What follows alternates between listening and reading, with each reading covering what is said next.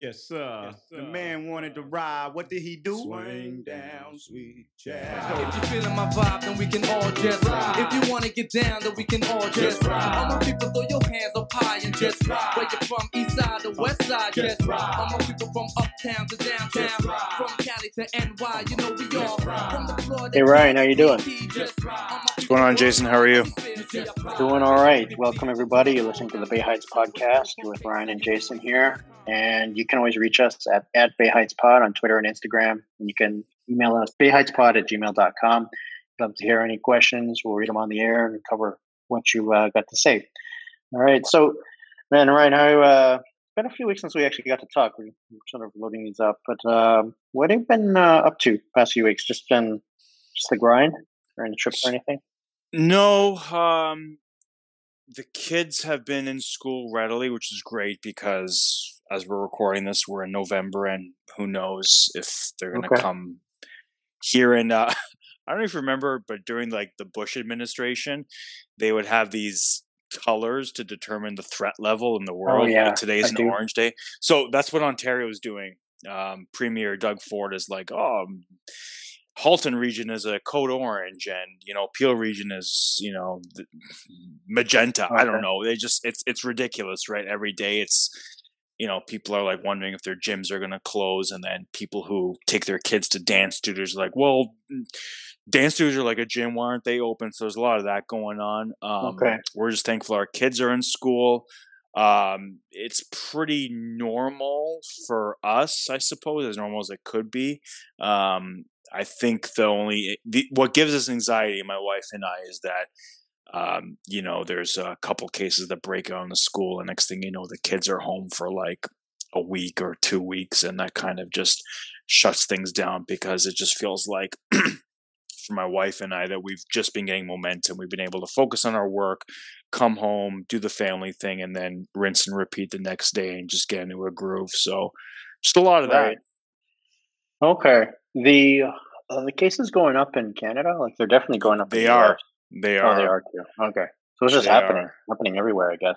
It's a combination of just the weather's been pretty decent, that people are still doing activities even outdoors. Okay. I don't think anyone's just being really reckless or anything like that. It's just I think people just take this virus. I think it's just the nature of the beast, that this virus is such a silent spreader and in some cases a silent killer, that we take it for granted. We forget how easy it is to contract. And even in my line of work, what I pretty much do for a living is, in property management, is I send people out to do shit. It's terrible, because in order for me to do my job, I have to do it. And here I am, just like sending plumbers or an HVAC tech or, whatever critical, business tech I'm sending. I'm behind the desk, and here I am sending these kind of blue collar workers out into the world to make sure that the company I work for stays in business, type of thing, right? So it's still not used to it, man. It's, I think, people always, there's all these internet memes about, 2020, ha, ha, ha. But it really is just completely bizarre. I was listening to, I'm not endorsing him or anything, but I was listening to an Andrew Sullivan podcast, and his whole theory is that once COVID does happen, you're going to see like people just going on drinking bender, just out of sheer celebration. You're going to see like alcoholism through the roof and sexually transmitted diseases through the roof, because everyone's just going to be in a state of like euphoria and just, celebration. That's just days are going to go into weeks and months. And I can kind of feel it, right? Not it's not imminent now, but maybe in 2022, when we got this thing under control, and I can just see people just having kind of celebrating too hard. I had that vision. If you recall, long ago, I thought that there was going to be a moment when, I mean, I was ignorant. I thought we were going to beat the virus by the end of May. It would be like, lockdown March, April, and we'll be back in May. Because I also underestimated people's resilience and just staying locked down and not going out. I was like, maybe I should have predicted that. Yeah. And I thought we were going to be back. As you know, it was totally under control, right? The entire time. Well, I will say I don't quite agree with Andrew Sullivan's view. I thought it was going to be like that because it was going to be we're going to suck it up for a month or two and then we're going to just celebrate when it's done. Except it's dragged on. People are exhausted. The suffering's continued. And what's going to happen is I don't think it'll be like a watershed moment like, oh, we have now taken out Saddam Hussein, therefore we can celebrate. It's going to be a gradual decline in the number of cases over a period of time. So it's not going to feel like there's a moment of celebration. It's going to be, even if you notice now, there's no real stories about hospitals being overflowing, like even in mismanaged areas. It's because what doesn't really get reported, right, is just over time, the doctors just get a lot better at treating stuff. They figure out different practices and techniques how to handle stuff in the hospitals. There's been obviously the supply chains have become more robust. There's been different remedies that have come to before, so they can treat who's getting sick. What has happened, I think, has been an increase in alcoholism and substance abuse and all these kinds of things. Just because people are isolated in there, whatever ailments that they had before, they're just being like amplified, and that's happening. I think what's going to happen is people are going to be just worn down, and we're going to gradually get back to normal, but it's going to be a bit like post 9/11. There was a suffering, there was a tragedy, and we don't know when the moments really happened, and it happened for different people in different ways in different cities. But there was a time when people just gradually got more comfortable going back to work, going and flying again. Like it took a few years, but it happened. And I think that's what's going to happen with the pandemic. That's kind of what I think. It's a good point with 9/11. Because the pandemic is happening in different ways for different parts of the world. Like if you're in China, you don't even think there's a pandemic anymore because no one's getting sick. They've locked it up. South Korea, Taiwan, there are no local cases for months, So I heard just to counter one thing, I believe El Paso, Texas, their hospital is overrun as we speak right now. They've had an uptick, but anyways, what's been life like for you? I was reading the book Range, and that's a bit about how like there is a tendency to specialize in training, and this kind of really translates to athletes. When people think, I'm going to take my 13-year-old kid, my 10-year-old kid, let them focus on the sport, get better and better and better at it. But there's a lot of studies that show actually like having diverse experiences and knowledge, having more things to reference actually benefits you in the longer, being a proficient in the longer run. So that's the premise of the book. So he just goes through different cases. Can I ask you a quick question? Yeah. Because I'm just fascinated because I see a lot of it, and we've talked about how, if you just watch CNN or even like listen to NPR, you just don't get a full, like you're on the field, you're in Bay Area. What would it look like, or does it even happen? Is there anyone that works that you've seen or you've heard that can really go to a blue chip company or Silicon Valley and just have a QAnon sticker like on their notebook or their lapel or something like that? Like, is it to the like is the what I'm trying to say is, can someone wear something like, can someone show support for such a fringe movement like that, and it kind of go because we, you're talking about like that guy who left Google. He felt like there was a bias against conservatism, and like, are you ostracized? Do you feel like there's an unwillingness or almost that you should be worried about it affecting you personally, professionally, right? The thing is that when I was in Houston, Texas, I was there in 2016 when Trump was running, and then I was there when he was president. And basically, I got the impression that, look, you're going to work for firms that someone's pro Ted Cruz or pro Beto O'Rourke or Trump or whatever. It doesn't matter. It's like that's fine. That's life in Texas, even a city like Houston.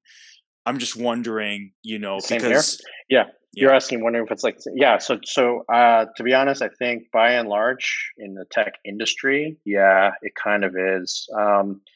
Now the thing is, most people have like one view, just because it's one. When people get into their, I don't want to say echo chamber because it sounds derisive, but you're just around a lot of people who sort of say the same stuff, and you're kind of. A lot of people come from similar backgrounds, whether they were from immigrant families or you're already living in the West Coast to begin with, and so you already had an ingrained view.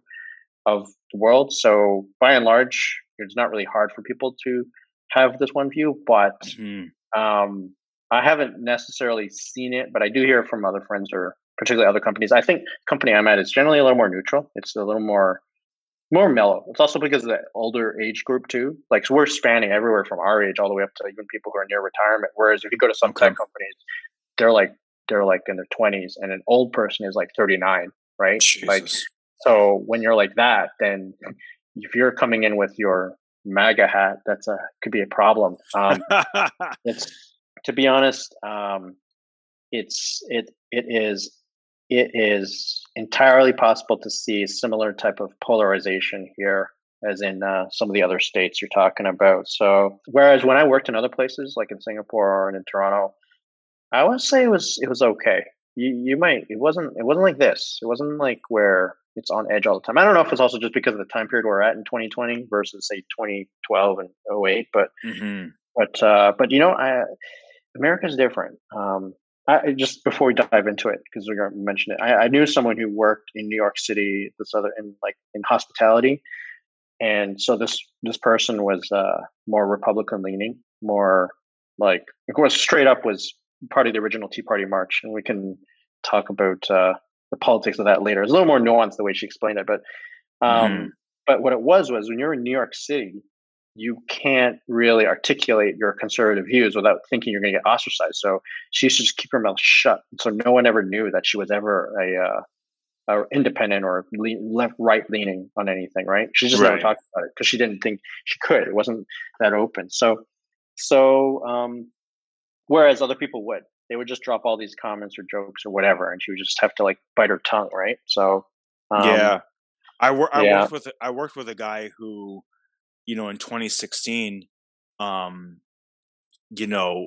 was so anti-Hillary that, he was, it's not like he was pro-Trump, because he too would head scratch and say things like that. But basically his worldview was like, even anyone's better than Hillary, right? Okay. And he wasn't afraid to have those conversations in the middle of a lunchroom, and we're talking like a packed lunchroom. This gentleman was high up. Okay. It's funny because I had that conversation very early on with him, and then it took me a couple of years to kind of rid myself of that stench, and then I realized, you know what? This guy's a dad like I am.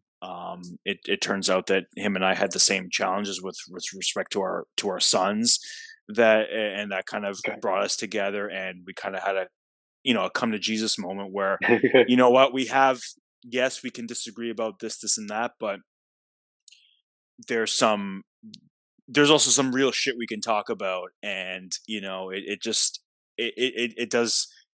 We have, it's going to sound corny, but we actually have a lot, we have a lot more in common than we do, than we have otherwise. So it was, if you want to talk about watershed moments, it was definitely that for him. It basically took me 2 years of me replaying this conversation and talk about holding a grudge, and then end up that, we actually have something really important that's in common. And we were able to focus on that, and now, we were able to build a relationship on it. So it was more of a me thing type of thing, because for him, it was just, here he is saying his opinion in a lunchroom, and he just went back to work the next day. And meanwhile, I'm the one holding the grudge, right? It's kind of like Mick Foley and The Rock. Like, The Rock has no idea that Mankind has like this grudge about cracking him with like 13 chair shots unprotected. The Rock's just going about his fucking business, and then, it's a one-way harboring of feelings, right? So so it's anyways, I just brought it up because it's very much a sign of the times, and it's like, with QAnon especially, I thought that, I can see people having differences of opinion, but then it's this really fringe movement that it's like, okay, what would people say about someone supporting that cause? Okay, so that is that could be a problem. Yeah, of course. That's something else. Of course. But something else that, at least when I go on social media and look at, is also a bit polarizing, is the 2008 Celtics. So This is we're diving into the Shooting Stars series that we've covered. We covered the 2016 Cavs, the 2011 Mavs. So now the 2008 Celtics. Before just kind of I'm gonna go into an overview of it. But quick question, your view: are they the most overrated one-time champions of all time? I hate them. That's my answer for everything. I hate that team with a passion. Yeah. I hate Kevin. I hate Kevin. I was gonna say I hate Kevin Durant. I hate Garnett. Kevin. I hate Kevin Garnett. He kind of spoils the barrel for me because here's this guy that comes onto this team, and all of a sudden he's Boston strong. Like he's been playing there for 12 years. like he's the new Bill Russell. I don't know if you remember leading up. I don't know if you remember leading up to that finals, but him and Bill Russell had a one-on-one. They're sitting on like lazy boy chairs across from each other, and Bill Russell's like, Kevin, if you come up short, I would gladly give you one of my rings. And that was just, it was a fluff interview, but here's Bill Russell saying like, hey man, you're a champion in my view, and you can have one of my 11 rings if you guys come up short, because to me, you're a Boston Celtics. I'm like, what?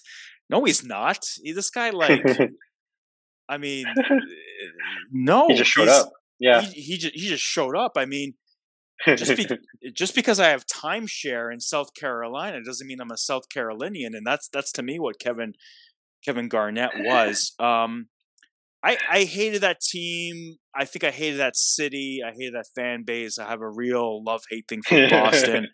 It's like, on one hand, Boston and Massachusetts, like, you produce this like amazing family in the Kennedys, and, America, I think overall is great for it. But then it's just like, you really have the worst fan base in the world, and you can't even support your teams without like, saying really inflammatory things about them, especially, men of color and all that stuff. So yeah. I don't know, man. It was something about Boston. It's like, I had no problem with Paul Pierce until he retired, because now I feel like, because he's got that one ring, he's able to criticize a lot of players, and he really has this persona that you just know that he wouldn't otherwise if he did. I almost feel like if Reggie Miller ever got a championship ring, he would be way worse than what he is now. He would be so worse. Yeah, he would be. He would be terrible. And Chris Webber and all these players. Can you imagine all these like hot take guys we see on TV now? Imagine if they just got the one championship ring, and how like, oh, he should have taken a charge. I would have, because I won a championship ring. I mean, it's just so to go back to your point. Are they the most overrated one and done team? No, I mean, they won. And they won against They won against good competition. They won against an LA Lakers team that basically was a championship team the next year, because they beat Lamar Odom, they beat Sasha Vujic, they beat Gasol, Kobe. What's his name? Phil Jackson was coach. Yeah, they basically beat a team that didn't change much to win the next year. I mean, yeah, they did add Meta World Peace. I think I should have framed the question differently. Are they, in terms of, I guess it's like, do you think they underachieved? Because they won this one championship, they got to another finals, and in some ways, like I kind of thought that by the time that they broke that team up, they didn't really like. In a way, they did. I think I remember the press conference with the three of them, or maybe two of them at the time. I can't remember what it was, but I remember a bunch of black T-shirts on screen. It's like these guys didn't even wear tuxes or anything, and it's like three guys with black T-shirts. I'm like, okay, that's weird.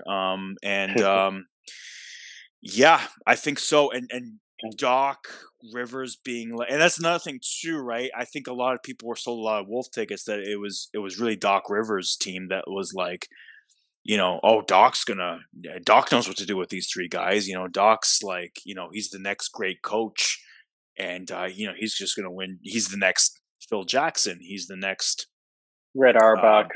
Exactly. And he had these guys he finally has his big three, and he's the right coach to coach these three guys. Yes, it's funny you mentioned that. Overrated. I mean, they did win one chip, and they won it pretty convincingly, and they beat some tough teams along the way.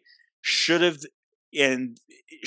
these guys won at least, maybe not one, but made it a little more interesting in years to come. Yeah, I think so. And it's funny because we're getting ahead of ourselves, but when they then lost the Lakers 2 years later, I remember the whole thing was like, oh, well, Kevin Durant, oh my goodness, Kevin Garnett was injured going to Game 7. They had to start Rasheed Wallace. And it's like, oh, that's the reason why they lost. I'm like, but you have Rajon Rondo, who's like one of the best guards in the game. And you still had a very good team. And if Paul Pierce was the MVP from 2 years ago, why couldn't he outwill Kobe Bryant? If Ray Allen was really if Ray Allen was truly a number 2 player, but was concealed as a number 3 because Garnett was on the team, why didn't they win? So in many ways, they did underachieve. And I think the big excuse is that they hit the injury bug going into Game 7 2 years later. So yes. So man, I am inclined to agree. And you know what? I also just hated this specific team so much. I like the current incarnation of Boston Celtics with Jason Tatum and Jaylen Brown. I don't know, just special. They're a rival team, obviously, to the Raptors, but I like them just better. This Celtics team in 2008, there's just something about them. And maybe you have to be that dickish to sort of get yourself, for some guys, get themselves motivated to go and win and try hard, because they had already been underperforming, underachieving in their own individual careers before they got to Boston. I actually went to a Boston Celtics game when I was in Boston. I saw James Harden, because it was the Rockets. It was James Harden's first season with Houston. That was the greatest night of your life then. There you go. So it was obviously before the Harden step back three, before he picked that up. But you had Jeremy Lin, you had James Harden.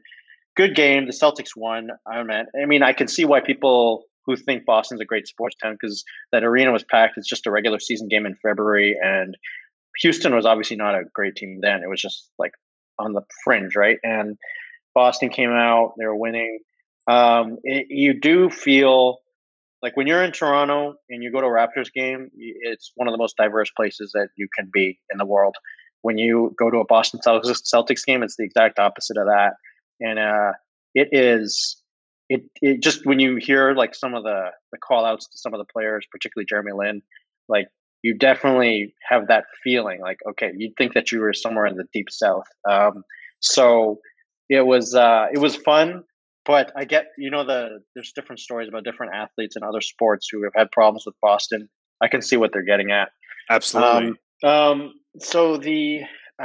just rattling off a few things about what was going on to the 2008 season. Oh, in the 2006-2007 season, Boston was actually the second worst team. So they had really high odds to win the first overall pick. That was the draft with Greg Oden and Kevin Durant. But then Boston fell out. They just somehow I don't know. I think they were going to draft 5th. So that was devastating to the Boston fan base who had just been sucking. That also feeds into what I wanted to say earlier. When you talk about Doc Rivers, I was like, so this coach who coaches second worst team, and then you see him acting all cocky with Kevin Garnett and Ray Allen. I'm like, you suck. And then they keep saying, oh, he's a good coach. And I'm like, I didn't understand why they kept praising him. And it took me a really long time. And I don't think I ever really came around on Doc. And I realized, I get what they like, because he just, he gives good interviews. He's good with the media. That's why the media keeps pumping him up. And it's part of the game, I guess. You want to keep your job. You're just going to sort of placate all your stakeholders, whoever they might be.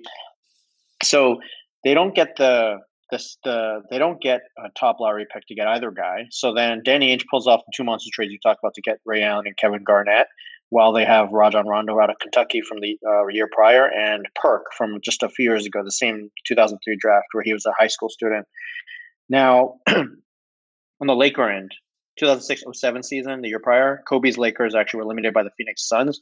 Kobe went on the radio and requested a trade out of LA. He wasn't requesting. He was just talking and just answering questions in the interview, just saying he wanted out. So Jerry Buss had to talk him out of it, and then the rest was history. He stayed with LA.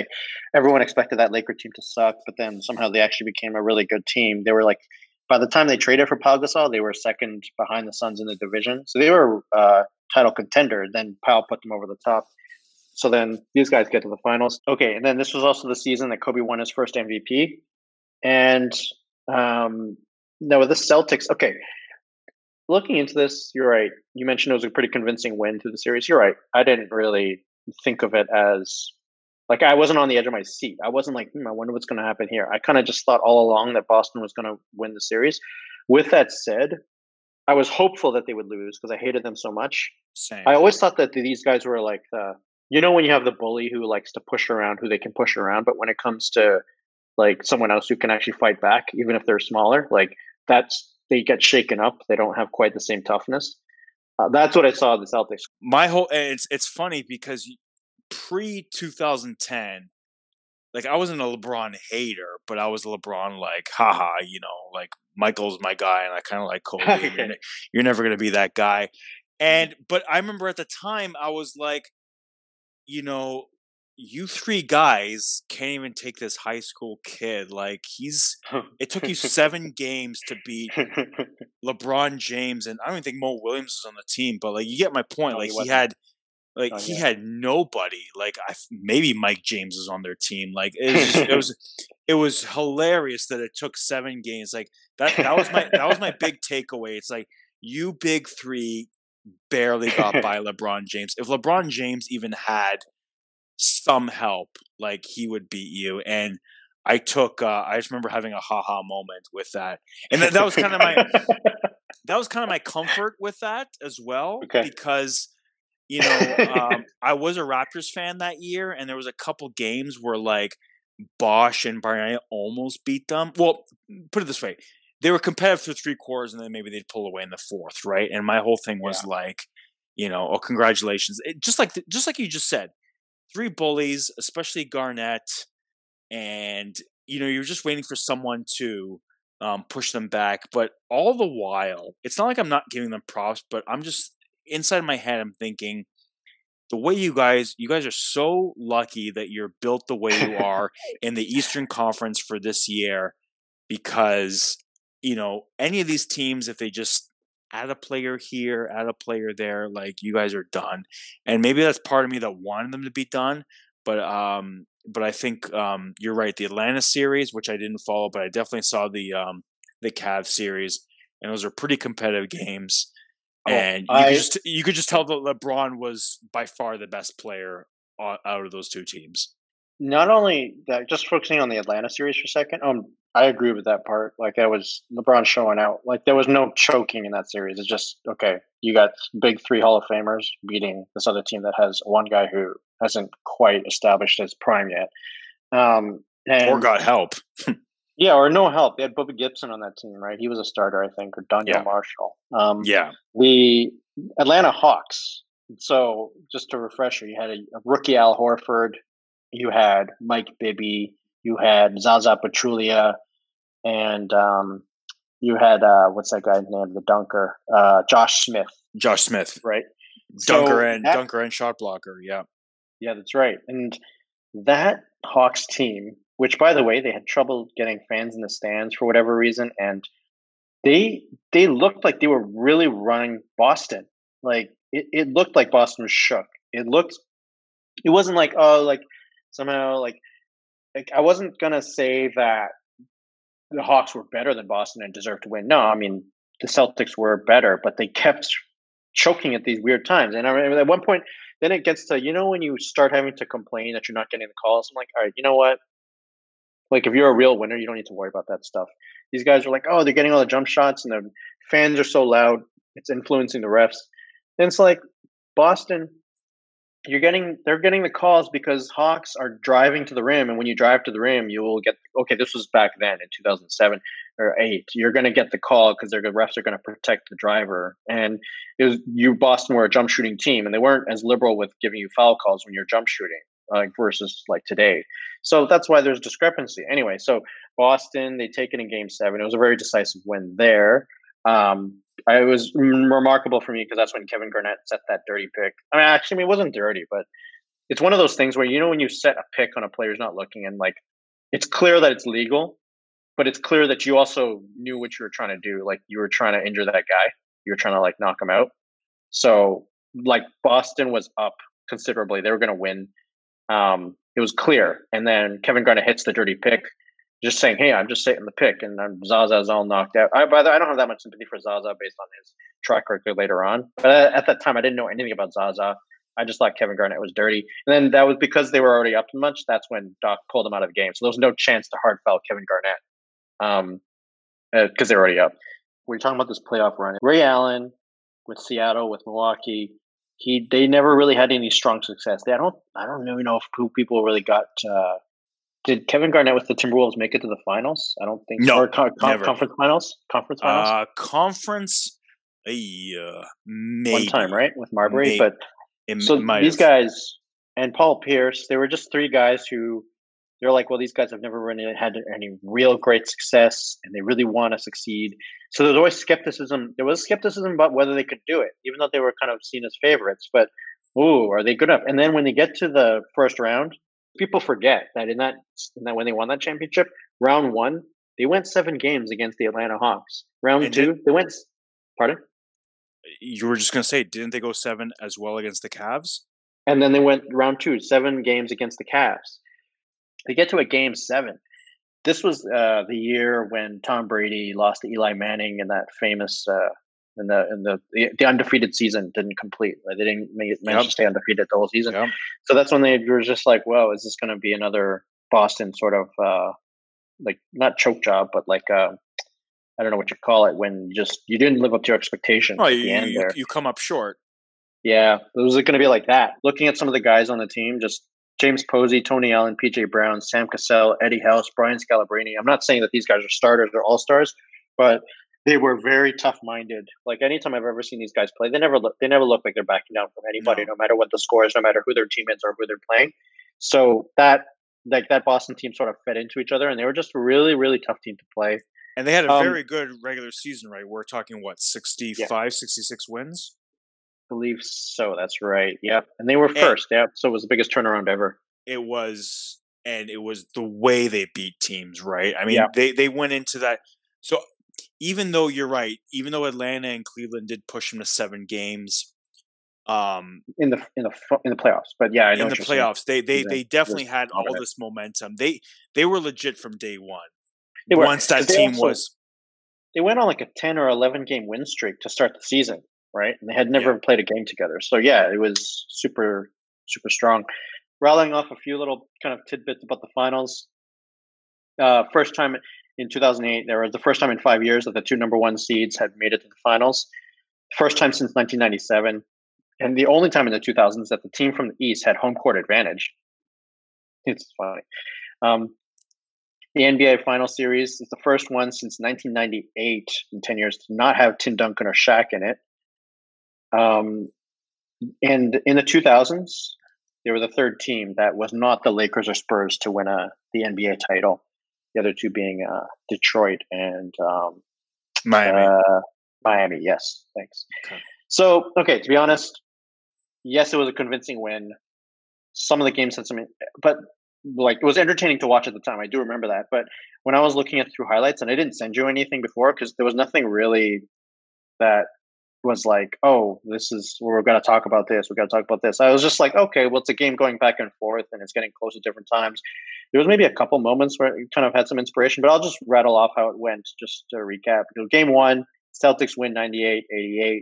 Game 2, Celtics win 108-102. Game 3, Lakers win 87-81. Game 4, Celtics wins 97-91. So now it's 3-1 Celtics. This was back when it was a 2-3-2 format. So you played 3 games in a row away on the road. Mm-hmm. So Game 5 was still in LA. And so the Lakers won 103-98. It looks, when I looked at the way it sort of unfolded at the end, it kind of looked like the Lakers just sort of escaped. It almost felt like once the Celtics won Game 4, like you knew the Celtics were going to win. Game 6 was straight domination. That's when it was just not really watchable. In Game 3, it was a bit weird. The Lakers are up. It's 87-81. It's like 20 seconds left. I know, and you at the end of the game you can foul, extend the game. The Celtics weren't fouling. The Celtics were just trying to play defense. And Jeff Van Gundy, who was the announcer at the time, still. But back then, he's just like, why are they not fouling? Why are they not fouling? Like, you have to foul.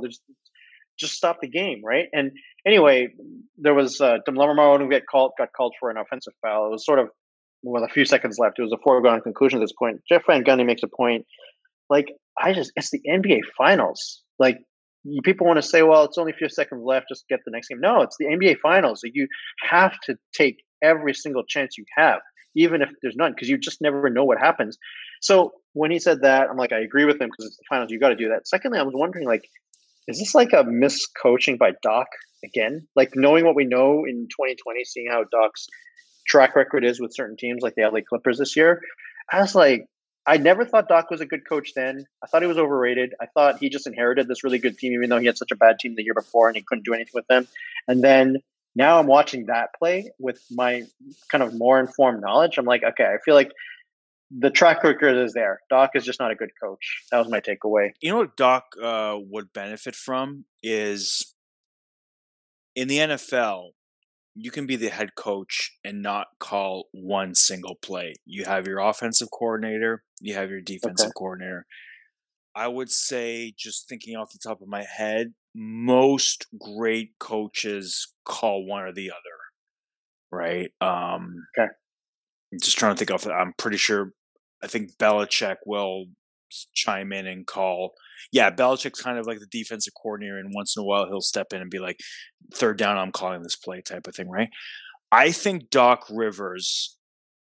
I think his strengths are what people have said about him, what he's going to hopefully do in Philadelphia, which is kind of help, Simmons and Embiid kind of, say if they're hindrance to get to the next level is kind of this mental block that he might be the guy to. I actually believe that.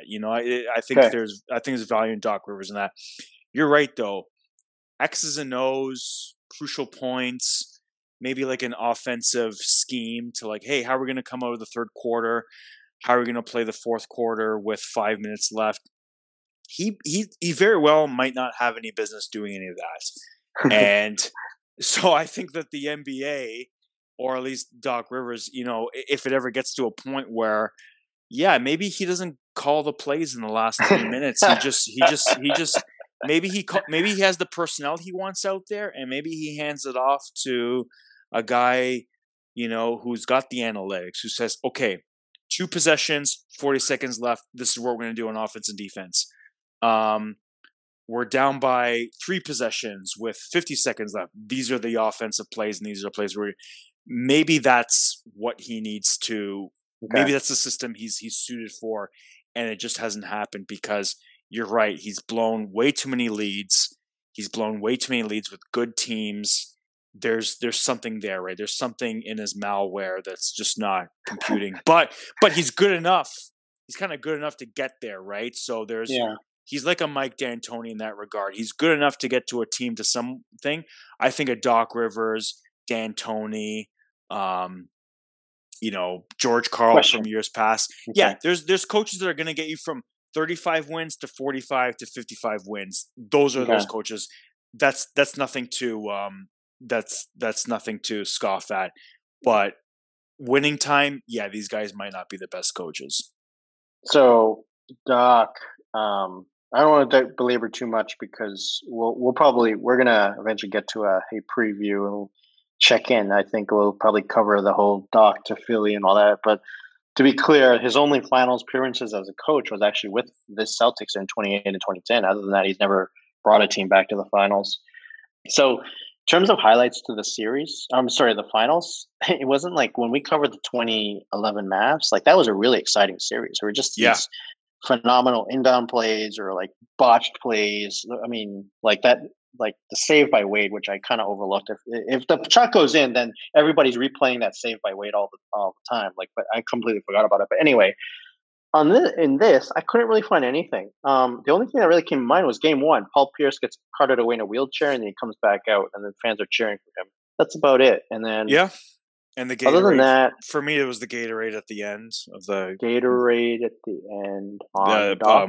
On Doc, yeah, with like okay. And then they had to stop play because that's like the first time it's ever happened during an NBA game, right? They had to mop it up, and it took a while. You could tell the lasting impression for me was Kobe, because he did not play the final seconds of that game, and he was just on the bench. And when my kids or whoever asked me, well, what's your, what was Kobe Bryant for you in a nutshell? And we've talked about the no flinch with the ball inbound play. Yeah. But for me, it was when the Celtics were clearly winning and this guy just no-sold their championship on their home court while watching Doc getting showered with Gatorade. He was just like, it was just so fascinating. Like, what is going through this guy's head? But the fact that he was no-selling it was just, I could have kissed him. It was amazing, because even though the Celtics were going to win and I did not want them to win, I would have cheered for anyone else to win but them.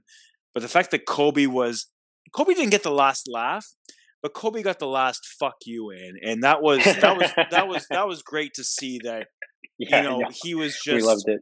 Yeah, he was not gonna be like, he wasn't gonna like be mad or throw a tantrum that he lost the deciding game. He was just gonna internalize it and just have that look. He's looking into nowhere, and it was great. So that for me was the highlight of the series.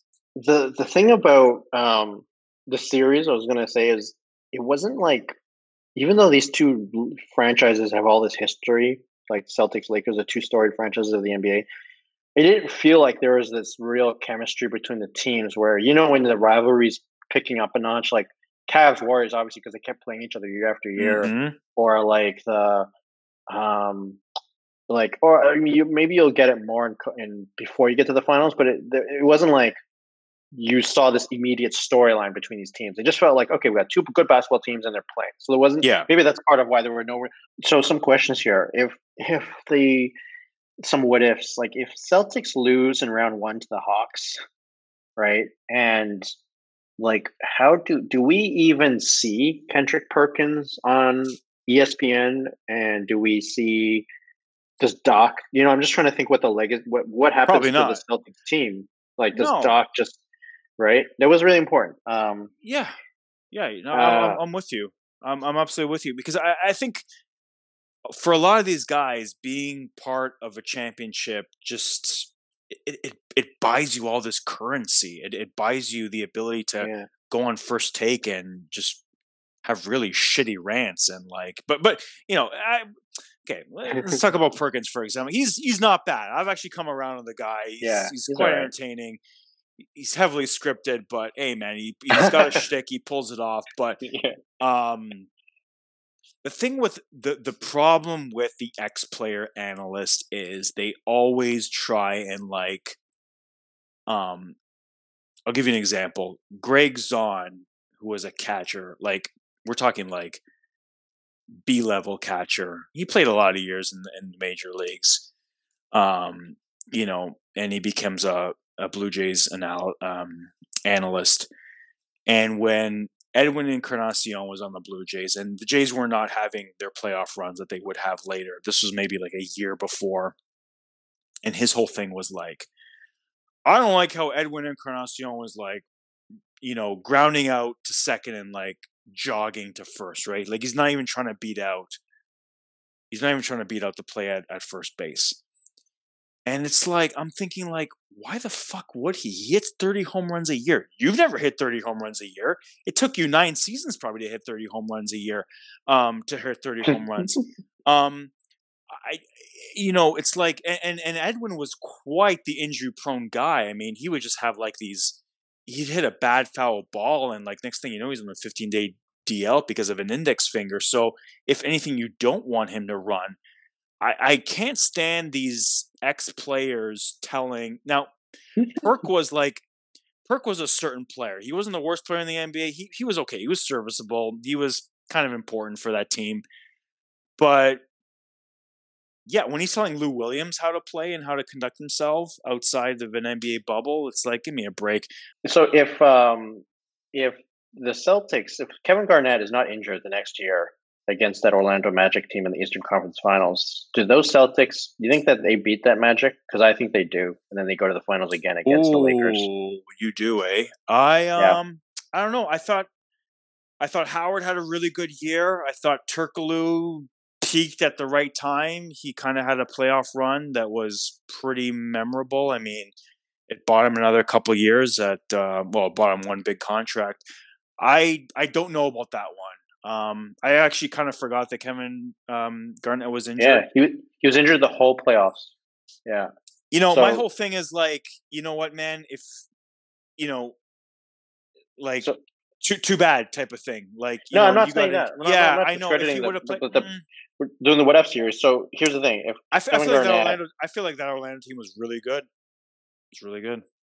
Okay, so because then the year after that, they traded Danny Ainge traded away Perkins before by the trade deadline. So then when the Celtics got to the finals, they were without Perk, which was, I don't know, questionable why they would do that. But you think about this: they could have had 3 finals in a row, and quite possibly.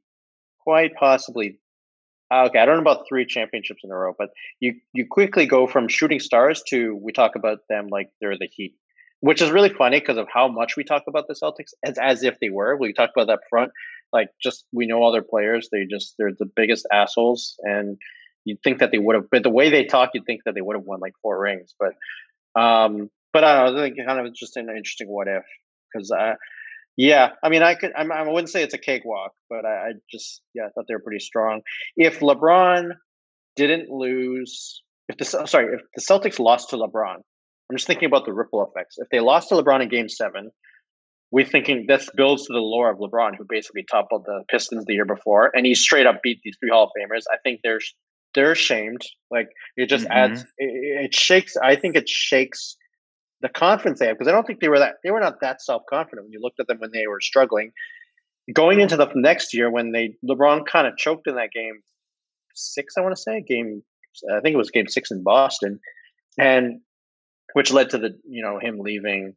Or sorry, I think I'm getting it confused actually with, however, because he kept playing them in the finals in the playoffs. But if that happened where the Celtics lost to LeBron, I always like to think, like, what would have happened with the narrative around LeBron, also to LeBron's confidence, and then subsequently to all the teams that had to play LeBron after. Because if you think about it, one game, I think it might have actually had a real effect on how much strength the Celtics had against LeBron and how much confidence LeBron would have had playing all these guys. What was the game that LeBron didn't even look at the rim when he shot a free throw because they were like down by 12 or something like that? It was it was a game where he just like he has someone picked it up that he has a ritual at the free throw line, and he just didn't give a fuck. He just shot the free throws. It went way wide because Celtics were going to win. Okay. Anyways, I don't know. I'm going to guess that was the 2010 season, Game 6. I'm guessing because that's the only one I could think of. Yeah, I think so too.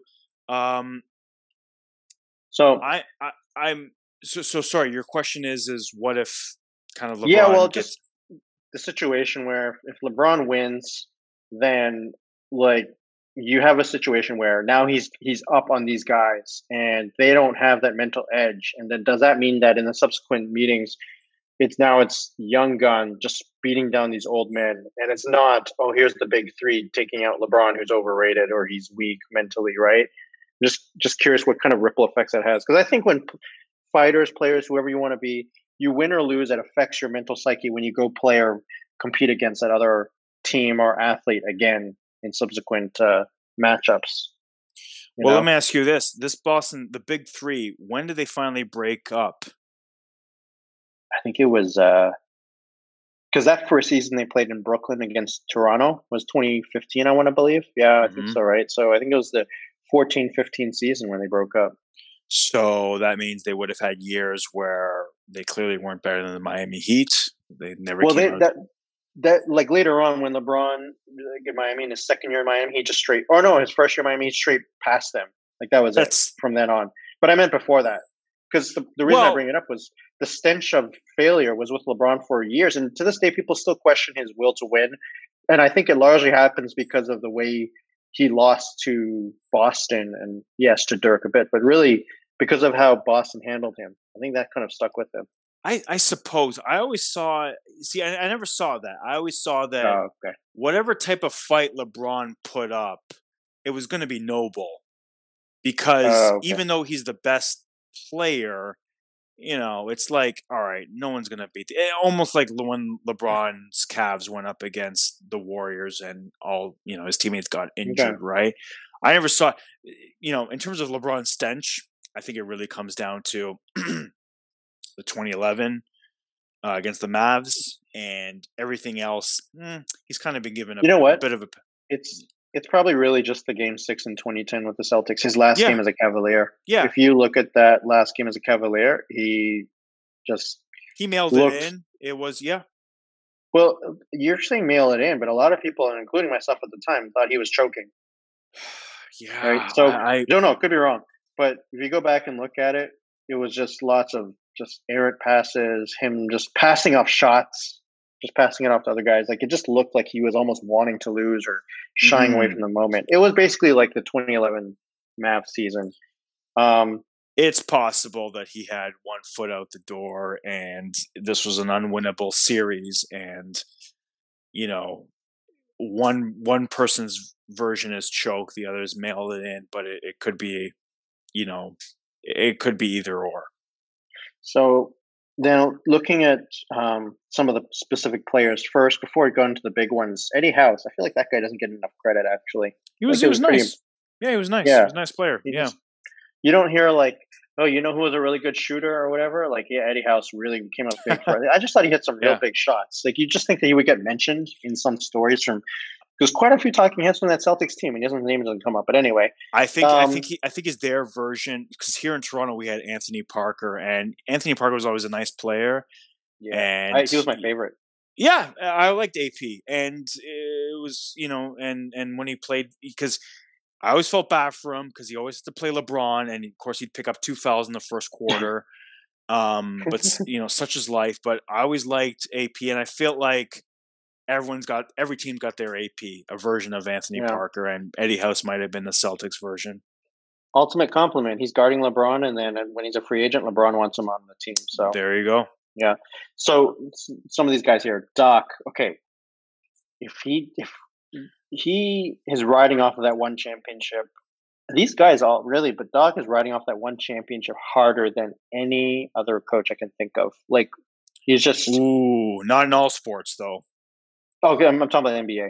Yeah, it's funny because there's a version of Doc in every sport. I believe in hockey it would probably be John Tortorella, who won a championship with. Who did he win with? He won with the Tampa Bay Lightning. Okay. And he was kind of like this cantankerous guy. It's like, none of my players are going to take a knee for the national anthem. He said other shit along the way, but no one has probably wrote a championship more than he has. Yeah, it's actually quite funny when I think about him and Doc. 2 completely different personalities, but when I talk about these boutique coaching jobs and seemingly if they want a job tomorrow. And so, I don't know if Doc ever had a TV job, but John Tortorella in between coaching jobs. There you go. Well, John Tortorella in between coaching job gets nice TV jobs as well. So if they don't win that championship, does Doc he's probably still a coach in the league, but is he getting coaching jobs or he gets to go to a Blake Griffin, Chris Paul team? Probably not. No, he's getting oh God, who's the coach that I'm not too crazy about? Big man. Looks like David Robinson. Nate. Where? Nate McMillan? Yes, that's who he is. Okay. That's who he is. Okay. Portland, Indiana. All right. Yeah, just gets a job. Yeah. Mm-hmm. Pierce, I think he still is who he is, whether he wins or not. Like, he just talks the same way. He ends up on TV making stupid ass comments. I don't think so. I think that ring bought him such a get out of jail free card where, I don't think he's a Hall of Famer without that ring. I really don't. Oh yeah, good point. Yeah, well, Hall of Famer, yeah, but sorry, I meant when I was talking about his TV, because when you're ESPN, you're hiring guys to be on TV. Not, it's like it helps that they have more recognition from winning, but you're just trying to put someone out there who can hold a mic and do some stuff, right? That's why Damon Jones can be on TV, and Jay Williams, who had his questionable history decision making. Yeah, with Paul Pierce, he's Johnny Drama. He's just. It's just everything about him. Like when you talk about him, you made that comment about how he gets that ring and he just makes these completely obnoxious comments. He got a little bit of success and goes over the top. It's like when in Entourage, Johnny Drama got on that. He got his TV series. Was it Viking Quest? Not Viking Quest, but whatever that. Yeah, no, it was the cartoon as well. Him and Johnny Bananas. Or actually, he got also 5 Towns. That's it. He had some success. He started getting success in season 4 or 5, whatever. Then he just Dice Clay. He just became super obnoxious, right? I mean, he was always obnoxious, but it's just up at another level because of who he is, and that's Paul Pierce. Look, Paul Pierce was going to be like, again, I've made this comparison before. The difference between Dominique Wilkins and Clyde Drexler is Clyde got 2 rings. Good for him. But Paul Pierce was going to be a certain type of player. I think you just mentioned on the right off the top that they were the worst team the year before, or one of the bottom teams. Yeah, they were second worst. Yeah. So there you go. I think he's and it's funny. Like, it's Rudy funny Gay. because it's funny because he I mean I consider him a bit better than Rudy Gay, but it's funny because my whole thing with Fred VanVleet is that I think he's a great second, third option on the court. And I think that last play that the Raptors had, last offensive play against the Celtics, he got exposed for what he is, which is he's not a number one. He's not a guy that can create his own shot. He's not a guy that he's not better than Kyle Lowry. So when I see Paul Pierce winning an MVP in that playoffs, I'm seeing him winning MVP because they're able to run high ISO plays with him. He's able to get the shot clock down to like 1, and he's able to do that because he's got Ray Allen right there. He's got Eddie House right there. He's got Kevin Durant, Kevin Garnett. He's on the court. The point is that he's got options, and that accentuates. If he was a B+ player, he's now an A- player. Just because those players are there, and he's able to finally get the breathing room that he's never gotten before. So, I mean, it's not his fault that he becomes a better player with those players around him. I'm just asking people to take that under context that he wasn't able to do that years before when it was just him. Paul Pierce is not Allen Iverson. That's my final point.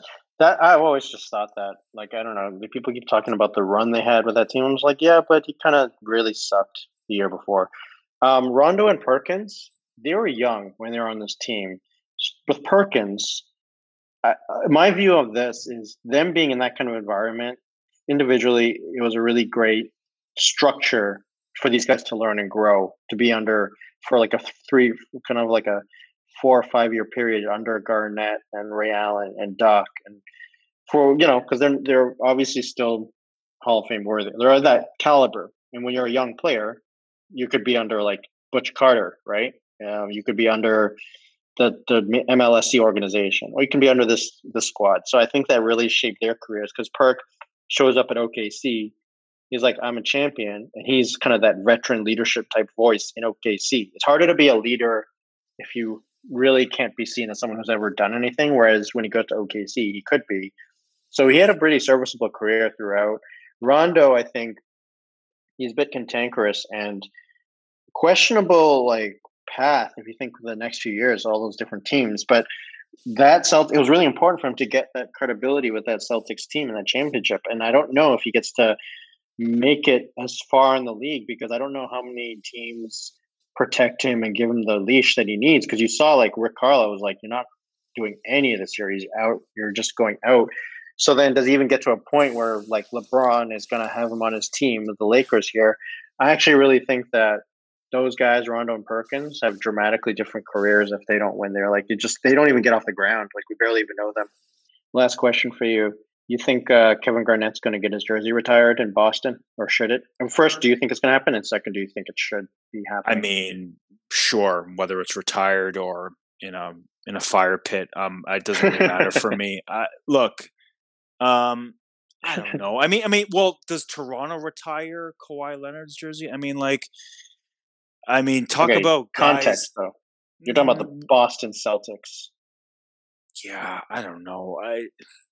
Probably because if I'm part of any marketing, if I'm part of any sales team that has any that can contribute anything to that organization, I'm probably saying, hey, we should probably retire Kevin Garnett's number because he won here and he's a Hall of Famer. He was always going to be a Hall of Famer. He was the surefire Hall of Famer in that squad. I don't even know if Ray Allen would have been. Although I guess Ray Allen would have set some 3-point records, so it's possible because I think he did pass like Reggie and stuff like that, and Reggie got into the Hall of Fame. So yeah, I guess Ray Allen was a Hall of Famer too.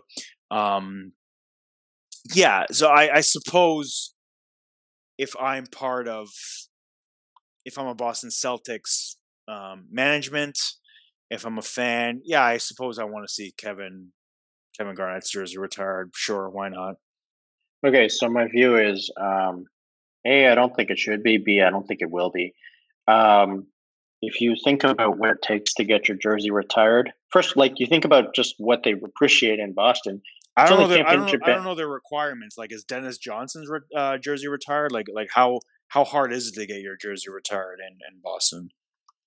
Let me look that up right now. Actually, I'm assuming like McHale, Johnson, Bird have their jerseys retired. I'm thinking Paul Pierce would, just because he was so many. Pierce years got his jersey back then, right? He was there so many years. Dennis Johnson has his jersey retired.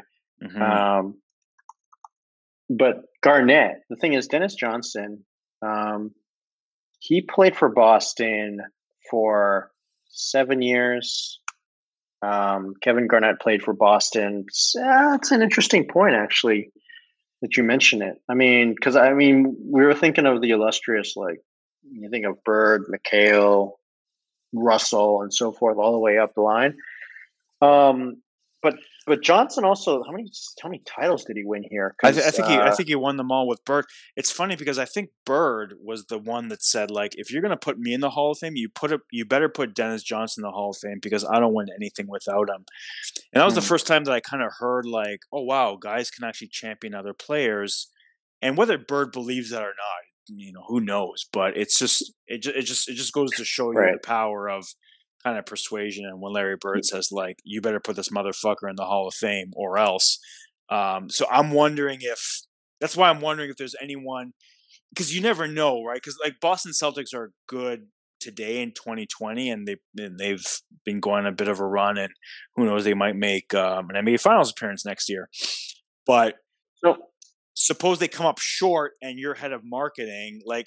All these things are really like, these things are ploys at the end of the day. I actually think Garnett will have his jersey retired in Boston and Minnesota. All right, man. So on that note, everybody, if you have your better analogy for the Celtics and which WWE stable they would be, or any other wrestling promotion, we'd love to hear it. At BayHeightsPod on Twitter and Instagram, BayHeightsPod@gmail.com. We'd love to hear from you. Thanks for listening.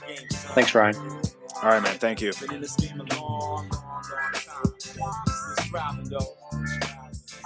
to your vision, keep the composition. Seen a lot of shame in the game. Seen a lot of pain with the fame.